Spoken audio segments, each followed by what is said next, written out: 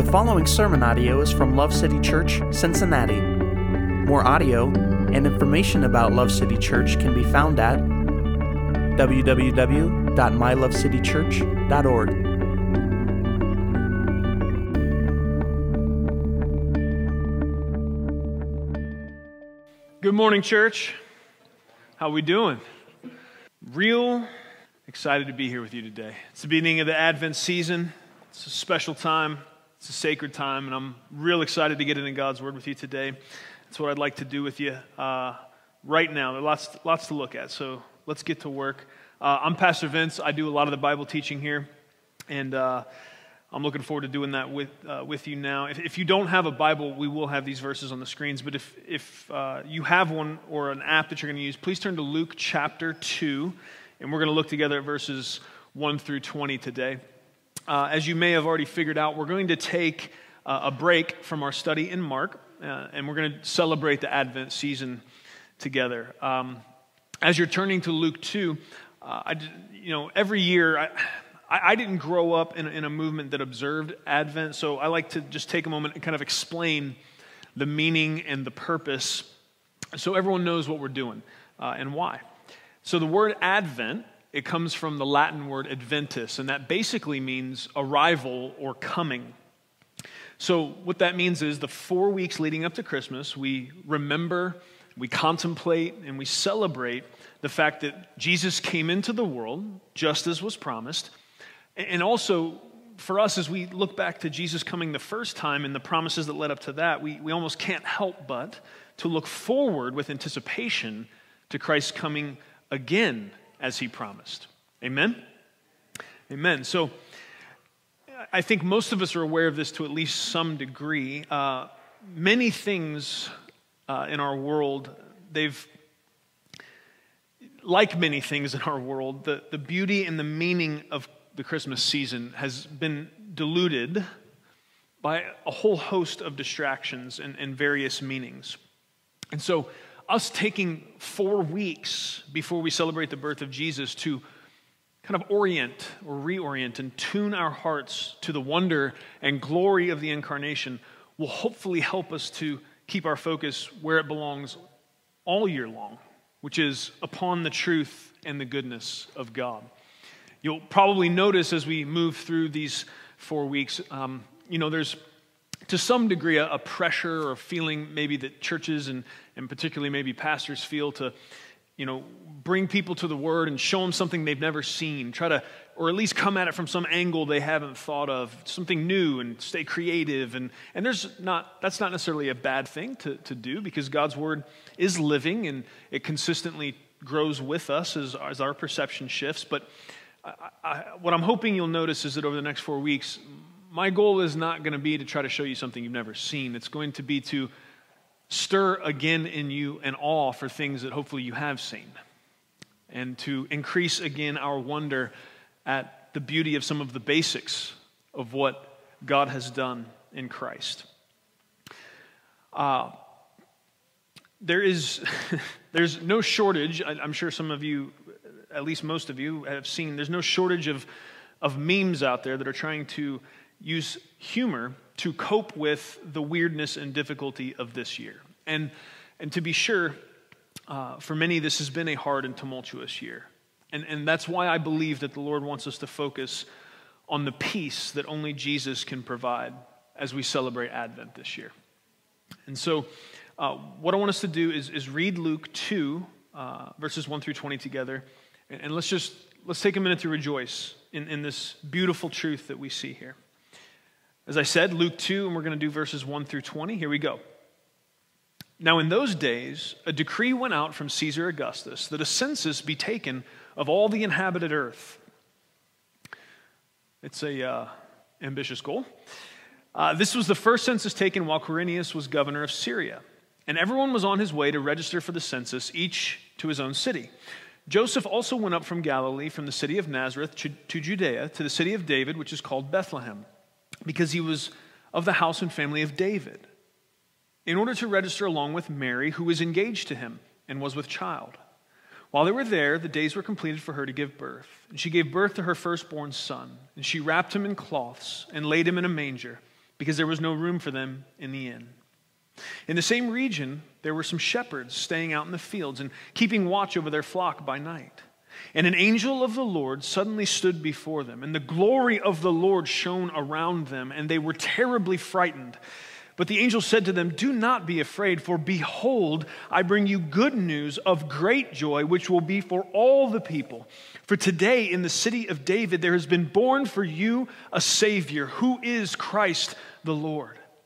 This will be a sign for you. You will find a baby wrapped in cloths and lying in a manger." And suddenly there appeared with the angel a multitude of heavenly hosts, praising God and saying, "Glory to God in the highest, and on earth peace among men with whom he is pleased."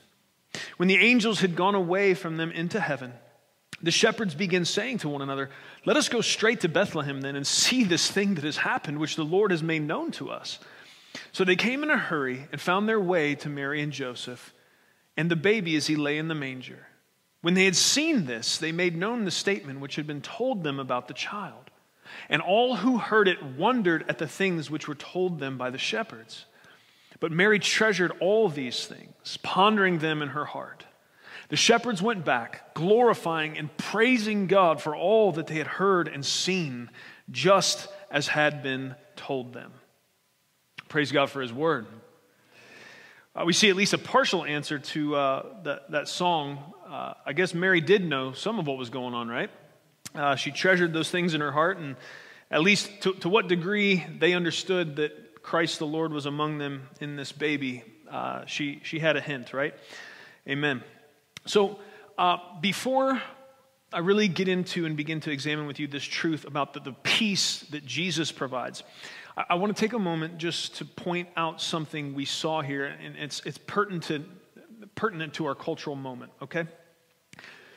I'm not sure, what your knowledge of ancient Middle Eastern geography is, but basically from Nazareth, where they went, down to Bethlehem would have been about a 70-mile journey.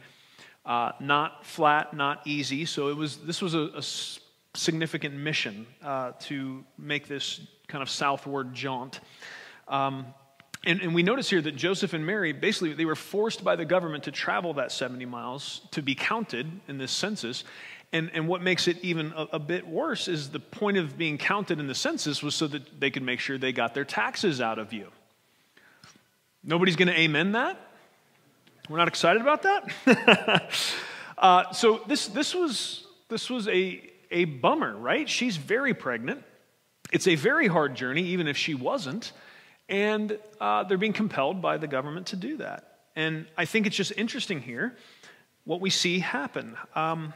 We don't see Mary and Joseph getting on Face Scroll and talking about how terrible the government was, right?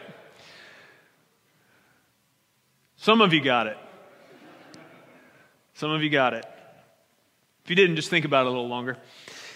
But they didn't get on Face Scroll, talk about how terrible the government was. What did they do? They made the trek to Bethlehem. Okay? Now, some of you, and I would put myself in the bucket of people that would probably quickly respond this way. You might say, yeah, well, okay, sure, I see that. But what about the fiery furnace or the lion's den, right? Those are, because here, what am I pointing out to you? I'm talking about an occupying Roman government compelling them, that being Joseph and Mary, to make this trip to Bethlehem while she's super pregnant. And that isn't cool, right? And just so that they can tax them. And so, and what am I implying by saying that they didn't complain about it or, try to get out of it, but they just went ahead and did it? Well, I'm implying there that was the right thing that they did. But then you might say, well, what about the fiery furnace? What about Shadrach, Meshach, and Abednego? What about the lion's den? What about Daniel, right? Where they couldn't just comply. And I guess if that's what you would say to me, I would kind of say back as gently as possible, yeah, what about them, right? Because those were instances where men of God were faced with a direct and inescapable binary option, either worship the human king or worship God. Okay? And so there is a difference, and I'm getting to a point here. I'm sure most of you right now don't like my point, but you may not know my point. So just give it a second to unfold, okay? Because here's what I don't want to do. This is we started Advent. I don't want to get too far down in the weeds on this. What I really just want to say is this: how the Bible doesn't let us have as simple of an approach to how we deal with government as we would like. Okay? God uses, in this instance, the occupying Roman government to decree, and their decree to move Mary from Nazareth to Bethlehem in order for Jesus to be born there as prophecy foretold. Okay? You have to grapple with that. All right? They would not have gone from Nazareth to Bethlehem where the prophecy would have been fulfilled had it not been for the occupying Roman government in power at the time saying, come here so we can count you and get your taxes. Okay? Pastor Vince, are you saying you really like taxes? No! Not at all. Okay? Surely some of my ancestors were in the Tea Party, I'm sure. But I don't mean the modern one. I mean the one, real one that happened a long time ago. Tea in the harbor, that thing. Okay. Let's not derail. Quit trying to get me off into that, you guys. All right, so God used the occupying Roman government at the time to move Mary to have Jesus in Bethlehem as was foretold, okay? But on the other hand, those 3 Hebrew boys and Daniel would have sinned if they had just did what the human authorities were telling them to do at the time. Now, normally what we do is pick which example we're most comfortable with and just kind of lean into that and maybe, either yell at other people to do that or passive-aggressively, imply that they should, depending on your personality. But what I'm really saying here, friends, is that we're going to need the Holy Spirit's help with discernment on things like this. We can't just assume God agrees with our feelings about it, no matter how passionate our feelings about it are. Okay? The Bible doesn't give you a clean-cut, black and white way to approach things like this necessarily. We're going to need the Holy Spirit's help, which again is just another way we're pressed back to the humble place of staying at Jesus' feet, knowing we're going to need his guidance and help, right? For getting our shoes on, much less how we deal with difficult questions regarding government and or other authorities, okay? Amen. Now, let's talk about the Prince of Peace now that I've got everyone riled up and ready to fight, okay? Ready? Amen. A couple things just language-wise that are going to help us set the stage here. So this word peace, right? If you go back into the Old Testament, the Hebrew scriptures, the word you'll find there for that is shalom. When you come into the New Testament, and the New Testament being primarily written in Greek, you'll see the word eirene, okay? And both of them have a fuller meaning than maybe sometimes how we conceptualize peace. How many of you have ever listened to reggae music and or been to Jamaica in your life? Raise your hand. Let me see who my people are. Okay. All right. I love the rest of you still, but I just have a special connection with those that enjoy reggae. Because though you may have never guessed that, I do. You'll see, like if you ever listen to music from that area of the world and or go to Jamaica, you'll see they'll say "Irie" a lot, and that's coming from that same Greek word of eirene. Do you have a point there, Pastor Vince? No, I just wanted you to know that because I like it. Amen. When I've been to Jamaica, they help me be a better Christian, right? Because I'm kind of an intense dude. So I'm like, there was this time I was there and I'm walking to this breakfast thing, and one of the guys that was working there, I thought I was relaxed. I'm like 4 days into a vacation. Natalie's there with me. I'm having what I thought was a great time. I'm thinking, yeah, I'm chilled out. And I'm just walking, and surely the gears are turning in my head for some reason. And I think I'm at peace and whatever. And this guy stops what he's doing and walks several steps out of the way to say, hey, man, relax, man. You're in Jamaica, man. And I'm like, you know what, dude? You're right. Took me another deep breath, and I even unwound a little bit more. So I love the Jamaicans, man. And so sometimes I just say "Irie" to myself and just, whew. Amen. You can borrow that if it's helpful to you. So this Hebrew word shalom, the Greek word eirene, what we translate in English as peace, it doesn't just mean the absence of conflict, right? And I think a lot of times that's what we think of when we think of peace, that we don't have a fight happening, okay?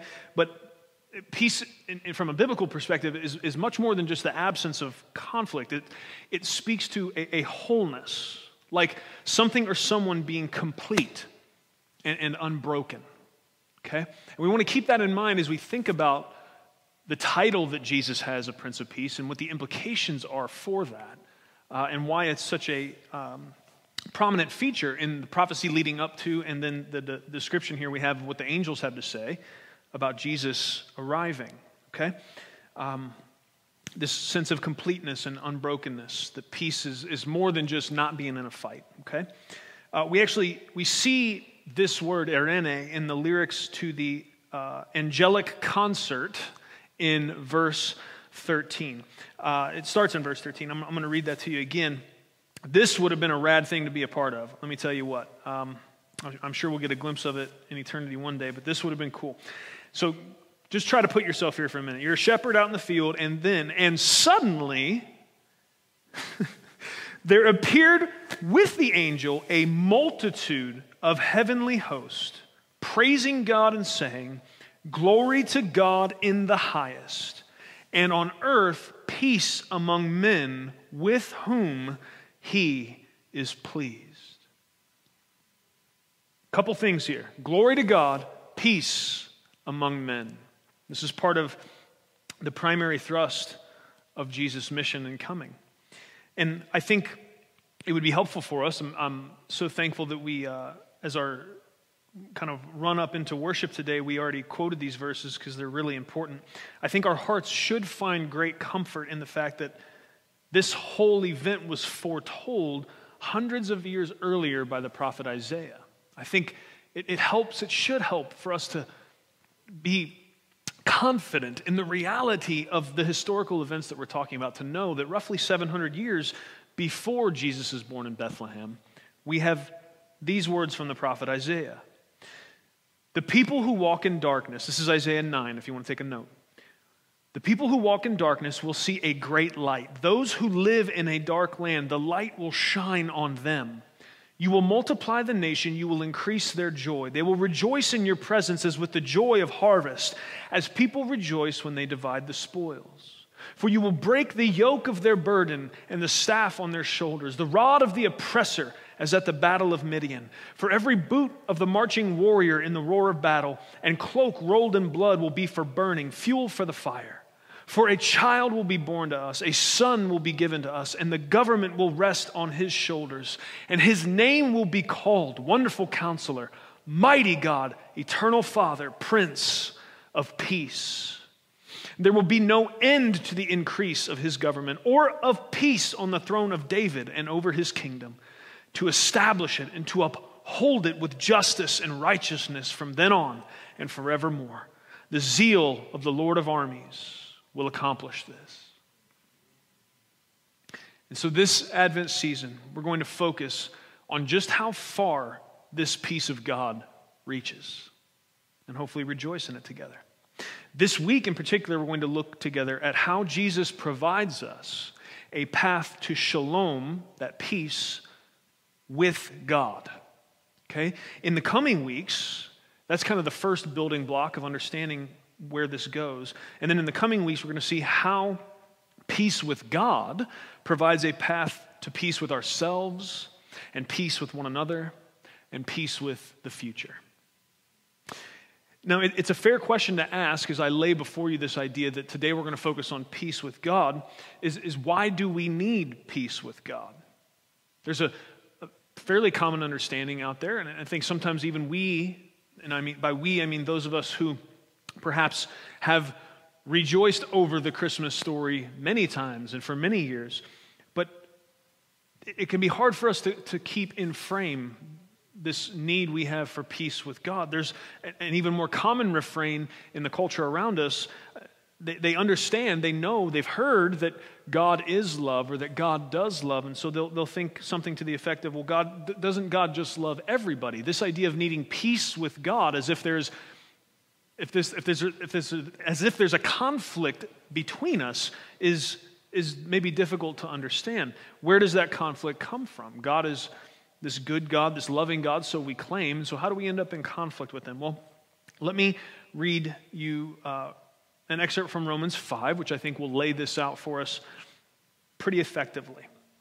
It says this: "Therefore, having been justified by faith, we have peace with God through our Lord Jesus Christ. Therefore, having been justified by faith, then we have peace with God through our Lord Jesus Christ, through whom also we have obtained our introduction by faith into this grace in which we stand.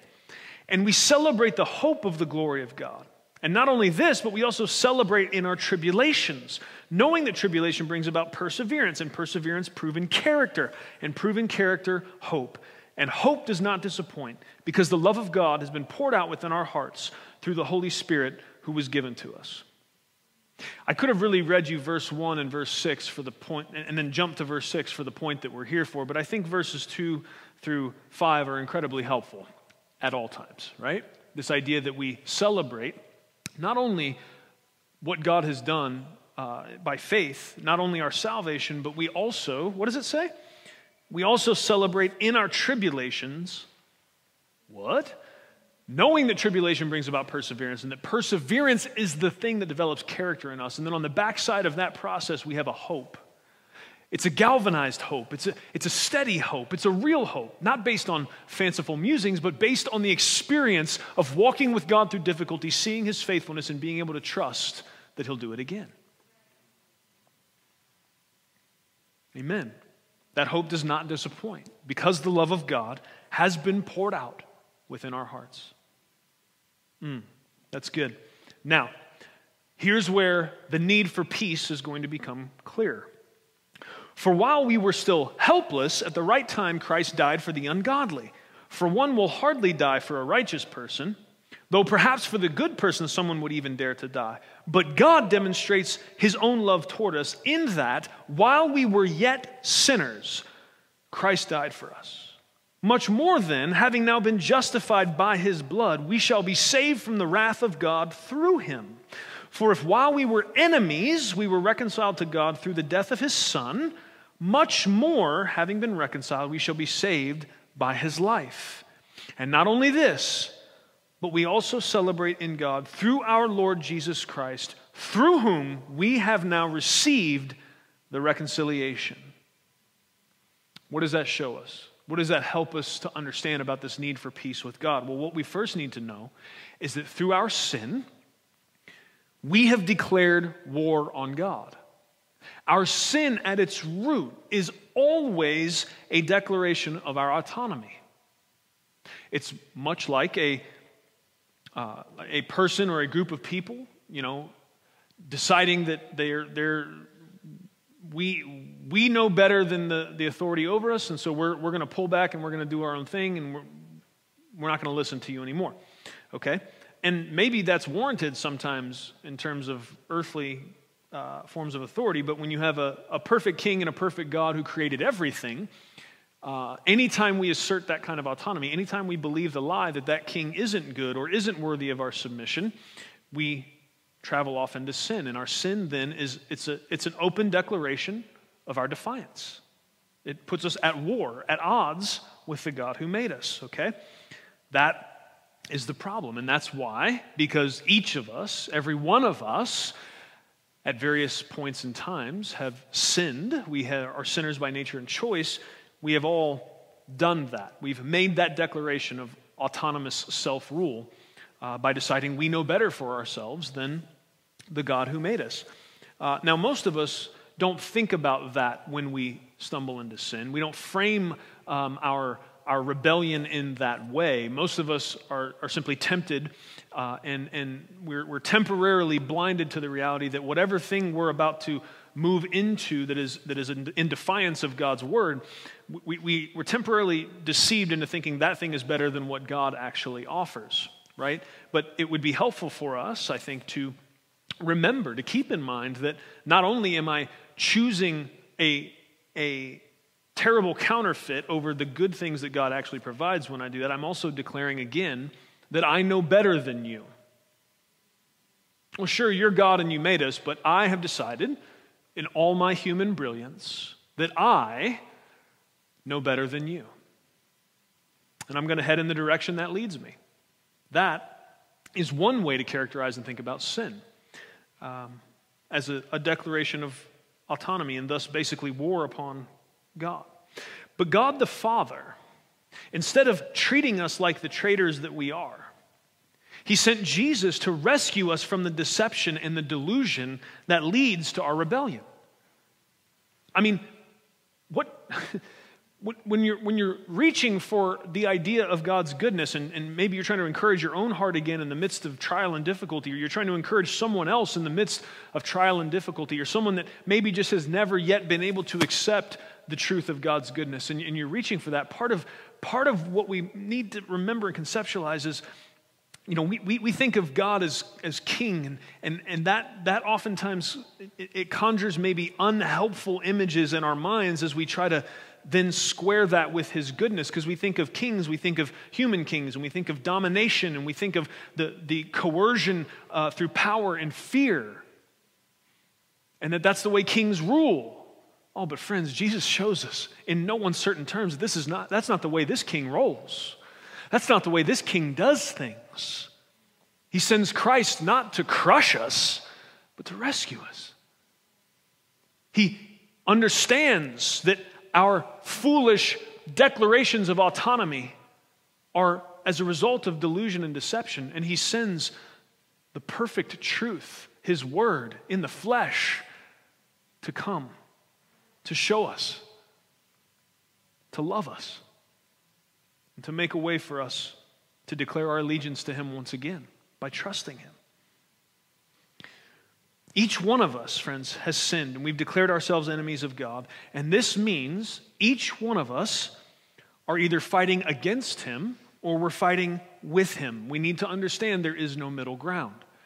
Many would like to imagine there's a middle ground. There isn't. If God is the creator and king over all, if He's the ruler over everything, we are either submitted to His rule or we are not. There's no safe place to stand in the middle. The Prince of Peace came as a splendid and glorious ambassador from the kingdom of God to give us the terms of peace with Him. And those are summarized quite beautifully in the book of Colossians chapter 1. Let me read this to you. Are you imagining the idea? This baby we see born here, wrapped in swaddling clothes in a manger, at least part of what He came to do was to be an ambassador. You understand what that is, right? It's a representative from one kingdom that goes to another kingdom. And in this case, He's coming, at least in part, to explain to us what the terms of peace are. Let me read you from Colossians chapter 1. This starts in verse 13. It says, "For He rescued us from the domain of darkness and transferred us to the kingdom of His beloved Son, in whom we have redemption, the forgiveness of sins." So this can be confusing. Starting in verse 13, it says, "For He rescued us from the domain of darkness and transferred us to the kingdom of His beloved Son." That's God the Father. Verse 14, "In whom we have redemption." Now it's talking about God the Son. "In whom we have redemption, the forgiveness of sins." The rest of this will be about God the Son. "He is the image of the invisible God, the firstborn of all creation. For by Him all things were created, both in the heavens and on earth, visible and invisible, whether thrones or dominions or rulers or authorities, all things have been created through Him and for Him. He is before all things, and in Him all things hold together. He is also the head of the body, the church, and He is the beginning, the firstborn from the dead, so that He Himself will come to have first place in everything. For it was the Father's good pleasure for all the fullness to dwell in Him, and through Him to reconcile all things to Himself, whether things on earth or things in heaven, having made peace through the blood of His cross. And although you were previously alienated and hostile in attitude, engaged in evil deeds, yet He has now reconciled you in His body of flesh through death, in order to present you before Him holy and blameless and beyond reproach." There's weeks, months, years worth of beautiful truth to rejoice in here. Let me just point out a couple things. The first, verse 15, it's so important that we see here, and this is not the only time it's said, speaking of Jesus, that he is the image of the invisible God. God had revealed himself in so many ways up till now. He'd given so much revelation about who he was, his goodness, but we see a fullness of the expression of God's image to humanity in Christ. That Christ came. Friends, I know you've heard this before, but I'm just asking you to be open to the possibility of letting yourself stand in awe of this again. That the God of the universe, in this whole plan is that God needs to become a man so that he can suffer the way we've suffered, so that he can be tempted the way we've been tempted, so that he can stand in and he can take the punishment we deserve. God has to become a man. What are all the different ways God could do that?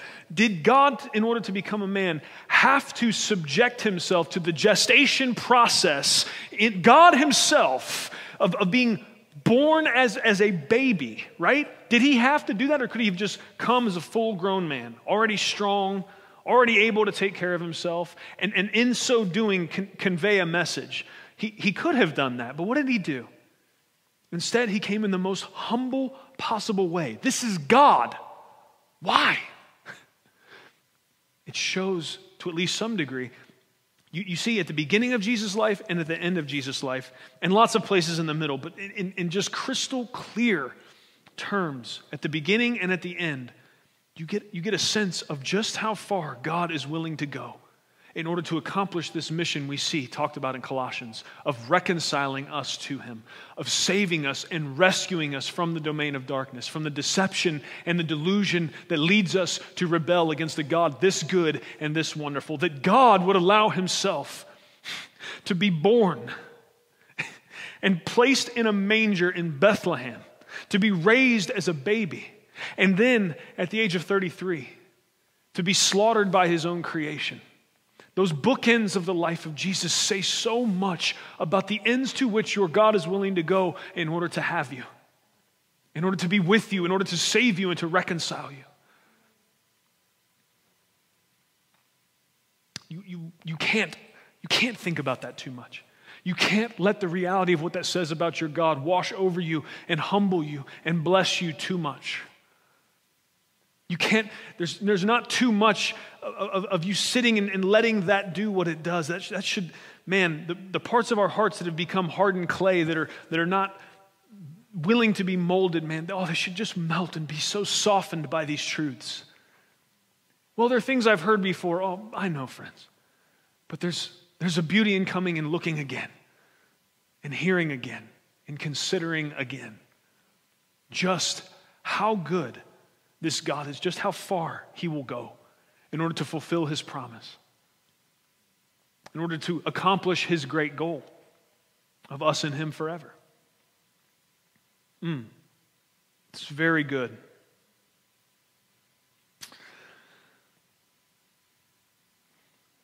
So we're talking about the Prince of Peace coming as an ambassador from the kingdom of God and to give us those terms of peace. We read what those terms of peace are in Colossians, right? That whether things on earth or things in heaven, having made peace through the blood of his cross.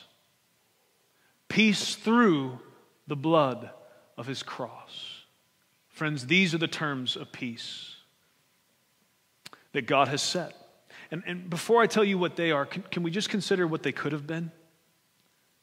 If you've got two kingdoms at war, and they send ambassadors, or the kings themselves, depending on how brave they are, right out to the middle to talk about, okay, how are we going to stop fighting now? That's what we're talking about here. Typically, what you're going to have is whoever's ahead in the fight, or whoever it's clear has more military might, whoever's probably going to crush the other side, just dictates terms that are favorable to them. Here's what's going to happen. Either this fight's going to keep going and we're going to crush you, or you can do what it is we're saying will allow you to not be crushed by us. That's typically how these negotiations would go. But friends, what we have here is a king who comes to the center and says, here's how this is going to work. If this fight goes, you're crushed for sure. But here's how we're going to fix this. Here's the terms of peace. I'm going to let myself be crushed, and I'm just going to ask you to trust me. That's how this fight's going to end. That's how this war is going to be over. That's how this conflict is going to come to rest. Instead of you being crushed, I'll be crushed. And I'm just asking you to trust me. What? Friends, that's the gospel. That's the beauty of why. We stand here today and we sing songs of awe, and we try with our frail attempts and human language to declare the splendor and the glory and the goodness and the majesty of this God. We try to talk about how awesome He is, and we try to live in such a way as to please Him and to reflect to the world around us how good the God is who has rescued us. Because those kind of terms, it's almost unbelievable. It's scandalous almost. It's not the way things go. And yet, this is the gospel of God. This is His terms of peace. I'll take the hit. Just trust me. That's what I'm asking of you. If you trust me, I'm going to count it to you like you took the hit. I'm going to take the punishment you deserve. And if you'll trust me, that'll be the end of it. Praise God. Praise God. Friends, we need to understand the call of this gospel it is a call to surrender. But it's not surrendering to a king who has shown you his might. And out of fear, now you know he'll crush you if you don't. You surrender to him. This gospel is a king who has come and shown you how much love he has for you, how far he's willing to go for you, and asking you to surrender to that in love. Not out of fear, but in love. And we need to know that without that initial peace being made between us and God, between you and God, there will not be peace anywhere else in your life. We need to know that. We need to understand the truth of that. Because in the coming weeks, we're going to talk about how this peace with Christ gives us a path to peace with ourselves, and to peace with others, and to peace with the future. That we don't have to be a people that tremble in fear about the future, that we can have peace as we look forward. That shalom kind of peace, that irene, right? But it all the foundation that all of that sits upon is on peace first with God. All of the rest, none of the rest of them, none of those other paths are open. There's no hope for any of the rest without peace being made first with God. And I know that what I'm saying today hits different people at different places. There are some of you here who have tasted and seen and understand the grace and the mercy and the goodness of this God. You have understood how absolutely stunning it is that this king would come to the center of the battlefield and say, hey, if this comes down to a fight, you're going to get crushed, but here's the way we're going to fix it. I'm going to be crushed. I'm just asking you to trust me. Let that show you how much I love you. And then be a part of this kingdom you were always meant to be a part of. Let me love you. Let me protect you. Let me serve you. What king, what God says, let me serve you? Only this one. Well, all religions are the same, friends. I don't think so. I don't think so. You sure don't see this. You see a lot of deities demanding service from humans, right? And glorification from humans. The glorying we do in God is not because we fear that he'll crush us if we don't. It's because we've seen how good and loving and merciful and worthy he is to be glorified. It's voluntary and it's beautiful. It's love. It's not fear. And so you may be somebody that that you get that. And what am I hoping today does? What am I hoping this time in God's Word, these reminders of some of what seem to be basic things, but even as we talk about it today, we begin to realize yet again, man, just how deep this goes, just how precious this really is, how inexhaustible the beauty of these truths are, how really if we would stop and do what we're doing, and we would set our focus on them again, not just glance at it and say, oh, I've seen that, but we really would stop and focus on it again, and we give it some time, and we let the Spirit of God stir in us again, and excitement about even what seem to be those basic things. We realize, man, this well goes deeper than I could ever possibly plumb. And we know that too, because when Peter wrote about these things, Peter talked about the gospel, he talked about the glory of God. Peter said that angels, basically beings that have been around a long time and seen a lot more than we have from our measly human perspective, that when they, in terms of the gospel, he said that angels long to look into what we might think of as just the basics of the gospel. That they're, and when he talks about them longing to look, there's a connotation in the language that they're entranced, that they're locked in to staring at the beauty of what God has done and is doing, what is unfolding in God's plan of redemption in the good news of his gospel. Friend, you haven't exhausted it. You haven't even come close. And I'm confident we can spend eternity and will spend eternity rejoicing in these things and be overtaken, overcome, overwhelmed again and again with the precious beauty of what it is we see. And so for those of you who belong to Jesus, that is how I'm hoping that this look into these what may seem to be elementary things is doing, that your heart is being stirred again with passion, and your heart is being stirred with fervor and with affection for a God this good, a peace-bringing Prince this amazing. For those of you who have yet to grasp the beauty of this, what Christmas is really about, what the gospel is really about, what God's terms of peace really are. Friend, I'm hoping that you're hearing this, and I'm praying over you right now. Even as I'm preaching, I am praying.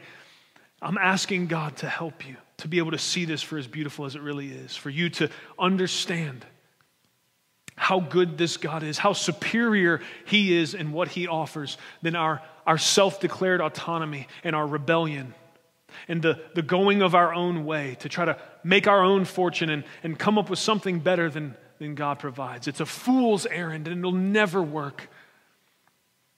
And the only place where true, deep, abiding peace, hope, and joy will be found is in the arms of Jesus. And you're invited. You're invited to come to that center, to hear his terms of peace, and to receive the gift that he's offering in that. To bow your knee in acknowledgement of his greatness and his goodness and his worthiness to be trusted by you. That offer is open to you today.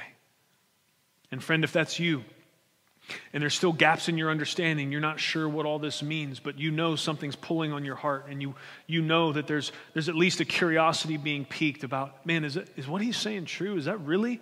Because that's not how I thought about God. That's not what I've been told.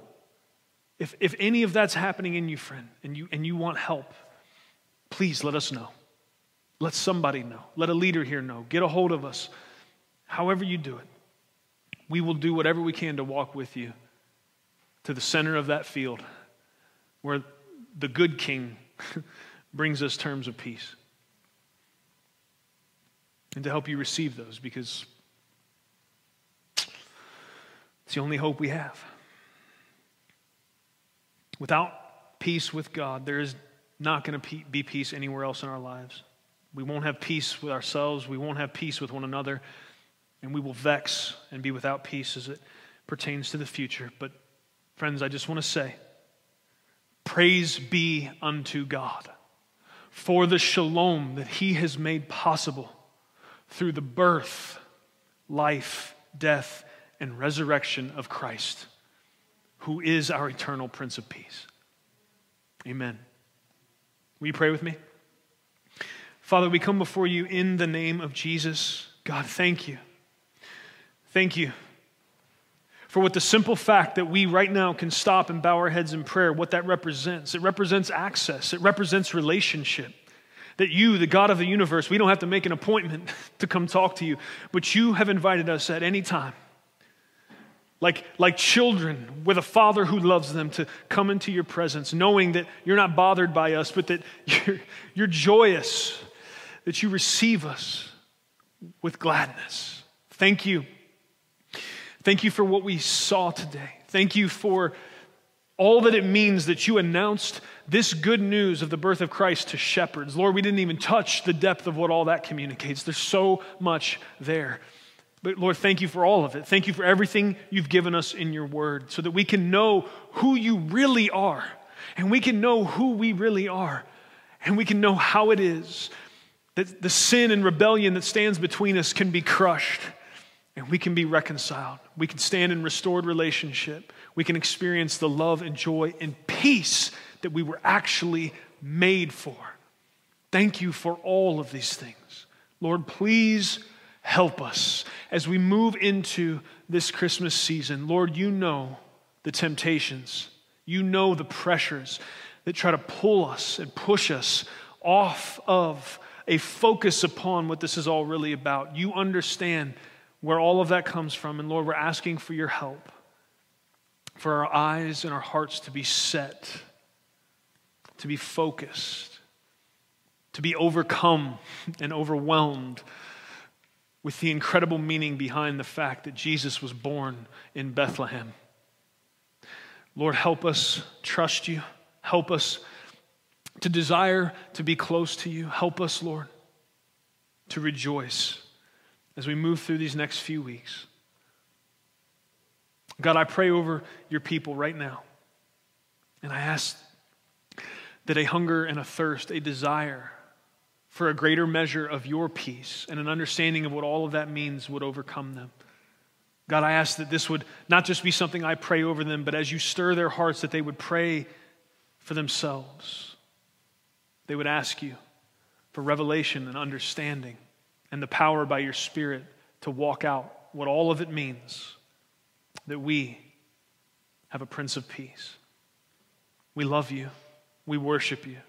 We give you all honor and glory because you are the only one worthy of those things. It's in your name we pray. Amen. Thank you for listening to audio from Love City Church, located in Cincinnati, Ohio. Feel free to make copies of this message to give to others, but please do not charge for those copies or alter the content in any way without permission. To give or find out more about Love City Church, visit www.mylovecitychurch.org.